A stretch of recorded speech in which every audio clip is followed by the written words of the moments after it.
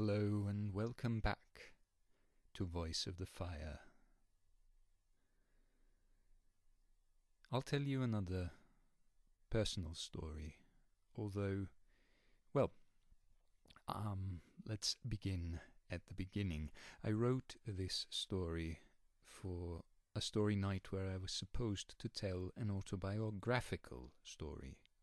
However, in this story, I am merely a passerby. I'm just a prop. So I'm not very good at autobiographical stories, but I like the story.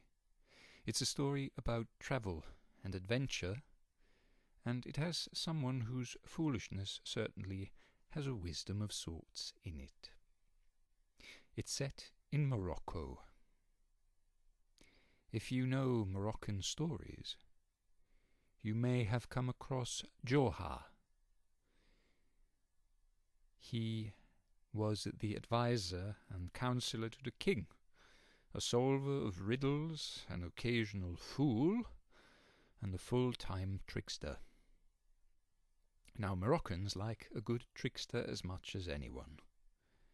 Subtle and not so subtle ways of cheating or talking yourself into an advantage abound in the country.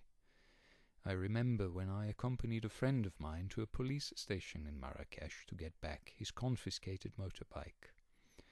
The police has a bi-monthly raid on helmetless drivers, and usually nobody cares if you drive without a helmet in Marrakesh, but if the police needs a bit more money, they will start collecting motorbikes from anyone they encounter who doesn't wear a helmet. So any helmetless person who is unlucky enough to stop within shouting distance of a policeman gets their bike confiscated. That day, the police station was full of people who had been booked for driving without a helmet. How did I know? Well, none of them had a motorbike, but they all clutched very bright helmets for everyone to see. Now my story is not about motorbikes. It's about a man named Messine. He was a young guy, and he had watched a lot of Europeans and Americans his age who came to Morocco to backpack. He asked them where they were from and where they had been travelling. It's marvellous how easy it is to travel, no? You need a bit of money and a backpack and you're good to go, if you have the right passport. If you have a Moroccan passport, well, that's a different matter. You need to prove a lot of things, because people don't believe you just want to travel.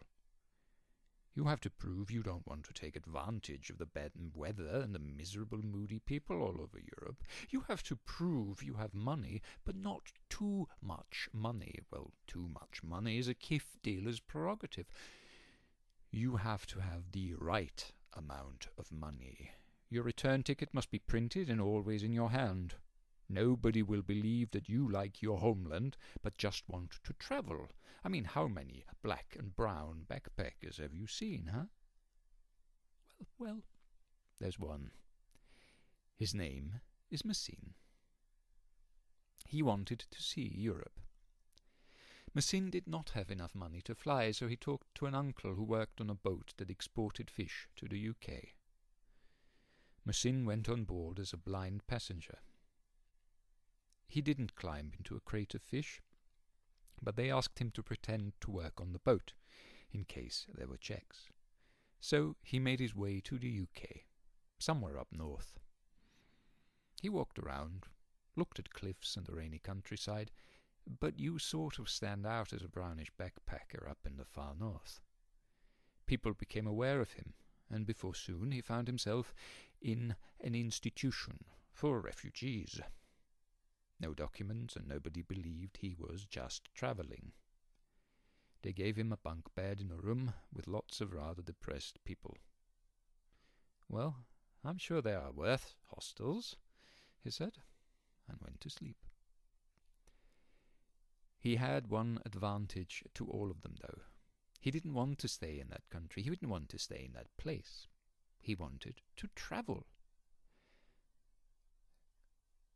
They were allowed to go outside the institution for a certain amount of time, so Messine went and didn't come back. Instead, he went to London, where a friend of his family had a shop.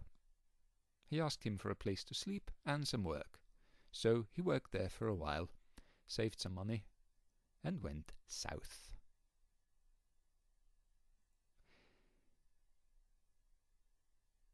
He continued his journey across the Channel. He continued his journey through France, past some other, probably rather depressive institutions for refugees. But he didn't care about them. He had seen one, he knew what they were like. He continued and he went sightseeing. He always moved from one place to the next, always staying with relatives or friends of relatives or relatives of friends of relatives, and did a little bit of work here, got a little bit of money there, and sooner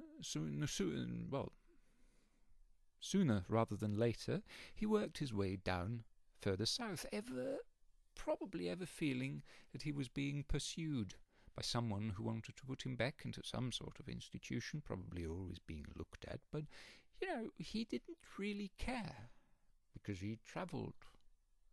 He travelled down through France, he travelled all the way to Spain, he travelled through Spain.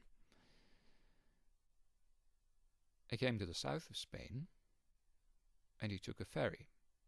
As you see, it is much, much easier for a brown person to go back to where they came from than to come from where they come from. The return journey, as it were, for now it was a return journey. Now nobody doubted that he was just travelling to get back home, and nobody stopped him from doing exactly that, because everybody more or less wanted him to go back.